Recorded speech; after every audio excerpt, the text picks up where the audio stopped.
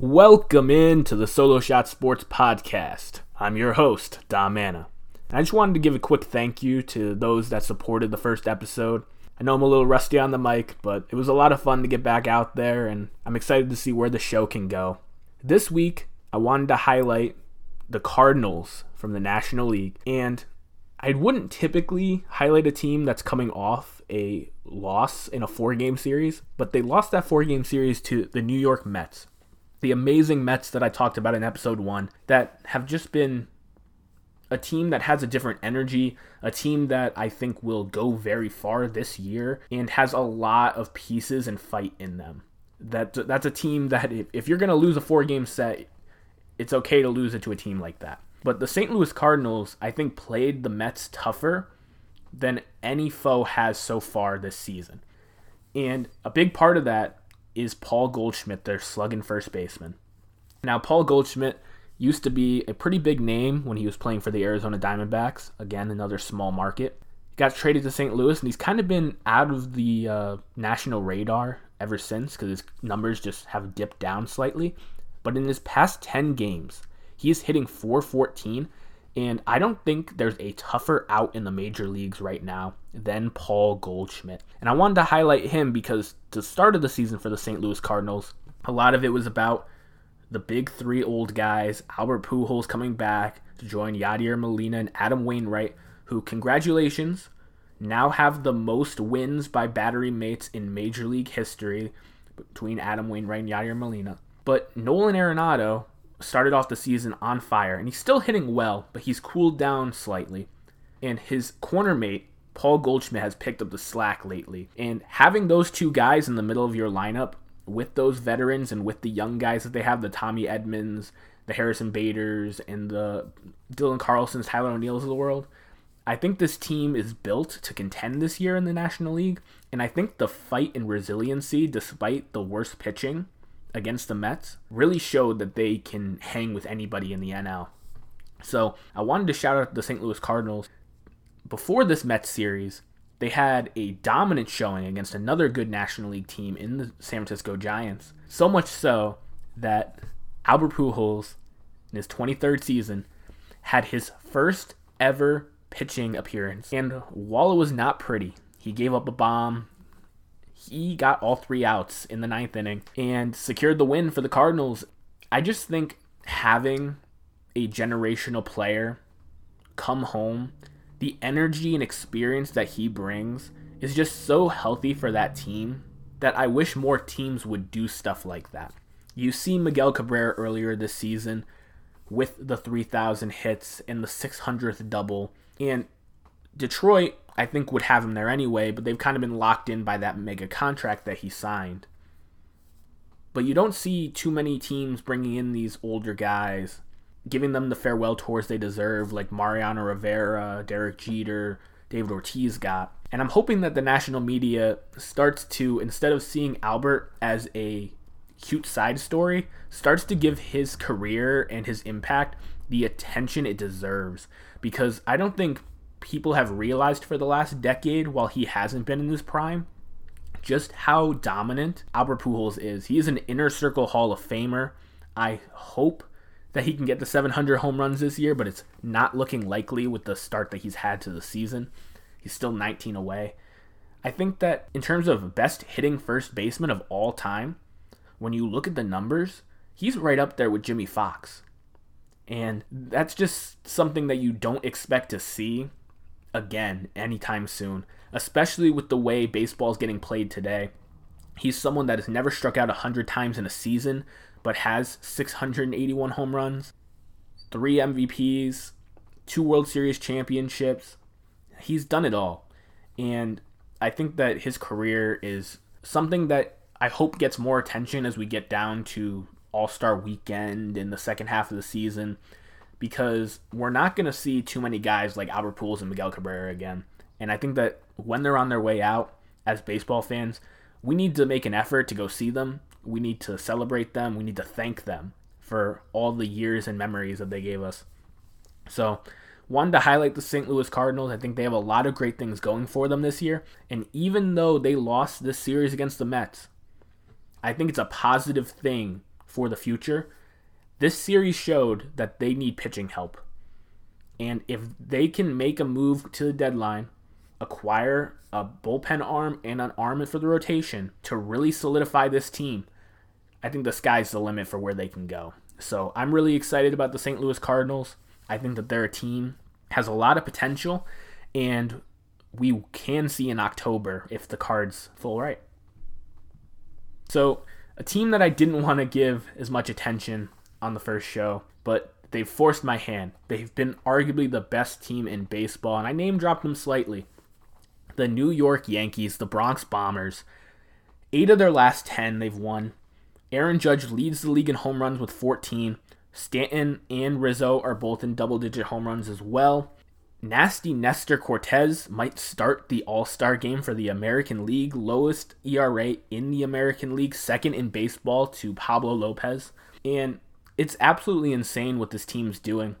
Just getting the toxic energy of a Gary Sanchez, a guy that didn't always show that he cared, getting that out of the locker room and adding winners at the corners like Rizzo and Donaldson, adding quality guys that give good at-bats like Joey Gallo and Isaiah Kiner-Falefa to this lineup, and having a healthy Aaron Judge and Giancarlo Stanton, this team is scary. Garrett Cole isn't even pitching at his best right now. This team is going to be scary, and the fact that in the American League East, which coming into the season was considered either the best or a close second best division in baseball, that they've had such a stranglehold on first place, ahead of the Rays, ahead of Toronto, ahead of Boston, who have all kind of underperformed. And the Yankees have beat expectations. They're always considered to be a winner with what they're spending and the kind of roster that they assemble. They're always expected to win. They've had 29 straight winning seasons into the 90s. This Yankees team has a different feel to it. As a Boston fan, I'm excited to see them making some positive strides with Trevor Story's 3-home run game. But the Yankees are coming. And this is a team where if they can stay healthy and play this level of baseball, if Nestor Cortez is probably pitching better than he really is, but if he can maintain and give them another solid arm in the starting rotation, this team will go very far and could be the prohibitive favorites. We might see a Subway Series World Series this year with the Yankees and the Mets with the way they're playing baseball right now. And I hate to tip my cap, but as a baseball purist, a baseball fan, I couldn't ignore the Yankees for 2 episodes in a row. I wanted to talk about Ohtani and his amazing journey, Mike Trout being healthy, the best player in baseball. But the Yankees, man, Aaron Judge is coming for that money, whether he gets it from the Yankees or not. And this team is absolutely scary. I think that Giancarlo Stanton is someone that I kind of want to highlight as a less appreciated star, but he's someone that won the MVP when he was in Miami. Derek Jeter did the Yankees a solid and traded him to the Yankees for a bag of potato chips, some low-end prospects, just to get rid of that contract. And Yankees fans have been very disappointed and judgmental with Giancarlo Stanton in his time with the Yankees.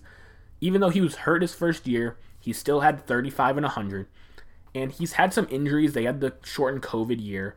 But when he's healthy, he's one of the scariest bats in baseball. And I think that you're starting to see, with a healthy Judge and a healthy Stanton for the most part, they protect each other in the lineup really well when they're both going. And it's kind of just a pitcher's nightmare to face those guys. So, Yankees fans, I hate to see you riding the high, but you should be riding the high because this team is very good. First place in the American League East, best record in baseball, 8 of your last 10. I don't see them slowing down before the All-Star break. Now, after the All-Star break, if there's injuries and they don't add the right pieces or something, maybe they could fall off, but it's really just going to come down to health with this team. The Yankees are one of the top teams in baseball right now, and I don't see that changing in the next 6 months. So, Yankees fans, be excited because it's your American League to lose. Switching things over to football. It's kind of been a crazy time now that the NFL draft is passed and we're starting to get training camp hype and injuries.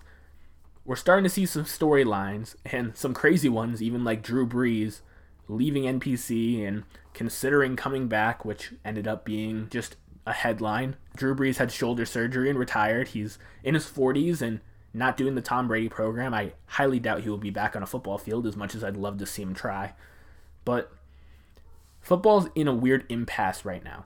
And I kind of wanted to highlight a couple of the big training camp storylines and kind of calm the nerves of people that are seeing things. So, Treylon Burks was drafted number 18 overall by the Tennessee Titans in the A.J. Brown trade, basically to one-for-one restart the rookie contract on A.J. Brown with a similar prototype receiver who had a really good career at Arkansas, played in the slot, played special teams, big athlete, 4.55 speed, great hands, and in his first practice, there's videos of him looking sluggish, him looking out of breath, and everyone's like, oh no, does he have a work ethic problem? Is this guy going to be the biggest bust of the draft? If you look into the news from Nashville, that first training camp practice, was the hottest recorded day in Nashville since the early 1900s. So, Treylon Burks, although he's coming from a similar climate in Arkansas, he was just not prepared to be practicing for that heat. When you're revamping from a football offseason, the first couple days in pads and helmets and stuff like that, it's always just conditioning and getting used to it again. And for him to be in the hottest possible climate that he will be playing in, that he won't be playing in the fall, I'm not surprised that Treylon Burks was a little winded and out of it, and I'm not worried about it. He came back the next day. He probably was a little dehydrated, and Treylon Burks is someone that profiles really well. I don't think he's going to be A.J. Brown, but I think he will fit the A.J. Brown role in this offense, where if they target him about 100 times, give or take a little bit, they can use him in yards after the catch situations, which he's shown from his tape he's very solid in, or they can use his big body in the red zone for jump balls and back shoulder fades, which I think Ryan Tannehill is very proficient at throwing those, as we've seen over the years to A.J. Brown. So I think if the Titans can get quarters of A.J. Brown's production at a much cheaper cost, the number 18 pick is making about $20 million for his entire rookie contract, and A.J. Brown just signed an extension paying $25 million a year. So the Titans took a gamble, but they said, hey, we don't want to pay a receiver with the way our team's built right now. We need other pieces, and I'm interested to see how this works out. But for those of you that are worried about these reports about Treylon Burks, he's came back to practice. He's going to be involved. It's not a one-for-one situation, but I think it's very similar in the Minnesota Vikings trading Stephon Diggs to the Bills for their first-round pick, and then using that first-round pick on Justin Jefferson to fill the same kind of role that Stephon Diggs was playing in the offense. Now, obviously, Justin Jefferson had a historic first rookie season because of the volume and his yards after catch ability. I don't think that Treylon Burks is Justin Jefferson, but do I think that he can step in and fill a similar role to A.J. Brown? Absolutely. So I wouldn't be too worried about Treylon Burks. Tennessee's offense isn't super exciting. It's a run-first offense, especially with King Henry expected to be healthy this season. I keep seeing all these reports that he's already a bust. It's over. We are months away from important football. If Treylon Burks is still out of breath and can't get on the field come the preseason, then, hey, start to worry. But I'm not worried about the first-round pick, especially someone with that big of a frame and that productive of a college career at Arkansas. Pull up the tape against Alabama, he can ball. So Treylon Burks is the first storyline that I wanted to squash and kind of get out of the way. The next one I wanted to talk about is Kenneth Walker, Kenneth Walker III, who was an interesting pick by Seattle in the early second round, running back that was not used in the passing game at Michigan State and has a very good explosive rushing profile despite him not being exactly workhorse size. He's a little on the smaller end, but not tiny. There's been a lot of buzz about him catching passes. Now, Seattle's not a team to throw to the running back very much, And Kenneth Walker is not someone who has shown that he can catch the ball very much. So this whole hype train that Kenneth Walker is going to be the automatic RB1 in Seattle, that he's going to catch passes, and he's going to maybe even be the rookie RB1 over Breece Hall, I think everyone is getting out of their skis and has take lock to their prior thoughts just watching the rushing tape. Because granted, if you just look at the rushing tape, pure rushing, between Breece Hall and Kenneth Walker, it's close. I think that they both have slightly different tools in their bag to win at the next level. I think Breece Hall is a little more patient, has better hesitation, but I think Kenneth Walker is a little bit better at finding the hole and exploding through it. So there's pros and cons there in the rushing game. But Breece Hall was used as a receiver at Iowa State. Kenneth Walker was not used, and when he was used, he was not efficient, which is surprising. Usually an explosive athlete, if they get lower volume, you'll see some bursty plays. You were not seeing that with Kenneth Walker. He was falling down a lot after the catch, not being able to make a move on the first guy. He's very good in a straight line when you hand him the ball, but he's not someone that's going to be catching a bunch of passes. I understand the Seattle team is going to be very bad this year, whether it's Drew Lock or who I think will be the starter, Geno Smith, this season in Seattle. They're going to be behind in a lot of games. They're going to try to run the ball with Kenneth Walker, with Rashad Penny, with Chris Carson if he can get cleared from the neck, and the assortment of other guys that they have will be involved. But I wouldn't expect Kenneth Walker to just walk in and be the guy right away. I know Pete Carroll likes to give young players the opportunity to earn a job, but Kenneth Walker being a 3-down workhorse, I think that people are getting a little bit out of their skis because of a couple videos of him catching passes, a couple quotes of Pete Carroll saying, "We like him as an every down back." Of course they're going to say these things. They're not going to say, yes, we burned this early second round pick in the NFL draft when we had almost limitless needs on a running back that can only play 2 downs. We don't think he can catch the ball. And I'm not saying Kenneth Walker is a bad athlete. He can physically catch a football. But will he do it at a high level where an NFL team will want to make that a part of their offense? I do not think so. And Pete Carroll is on the hot seat. He's going to have to do his best with this team for Seattle to give him an opportunity to build it back into a contender. Because right now, Seattle is looking towards 2023. They're looking towards that quarterback class, Bryce Young, CJ Stroud, maybe another MVP or above average NFL quarterback hits the market and they can move in on them. But Pete Carroll is on a clock right now. And I think that showing that the Kenneth Walker pick wasn't a waste will be something he does in the second half of the season. But this team is going to be behind a lot. And I think that they're not going to be able to pound the rock in the rushing game as much as they did in years past, with Russell Wilson being super efficient and being able to come back from any situation. They won't have that with Drew Lock and Geno Smith. So I would temper your expectations with Kenneth Walker. I think he's going to be a good pro, but don't think that just because he was drafted high, he's going to be the guy. It's the same thing with Breece Hall. I think Breece Hall has a better overall prospect profile than Kenneth Walker. I think he should be the clear rookie 101, number 1 running back. But Breece Hall, wearing number 35 in camp, in an offense that's stemmed from San Francisco, where they like to have a committee and keep guys fresh, I think Breece Hall is going to be the lead guy in that backfield. I think he has the size, he has the pass-catching ability, he's a proficient rusher, and they gave him the draft capital as the top running back off the board early second round.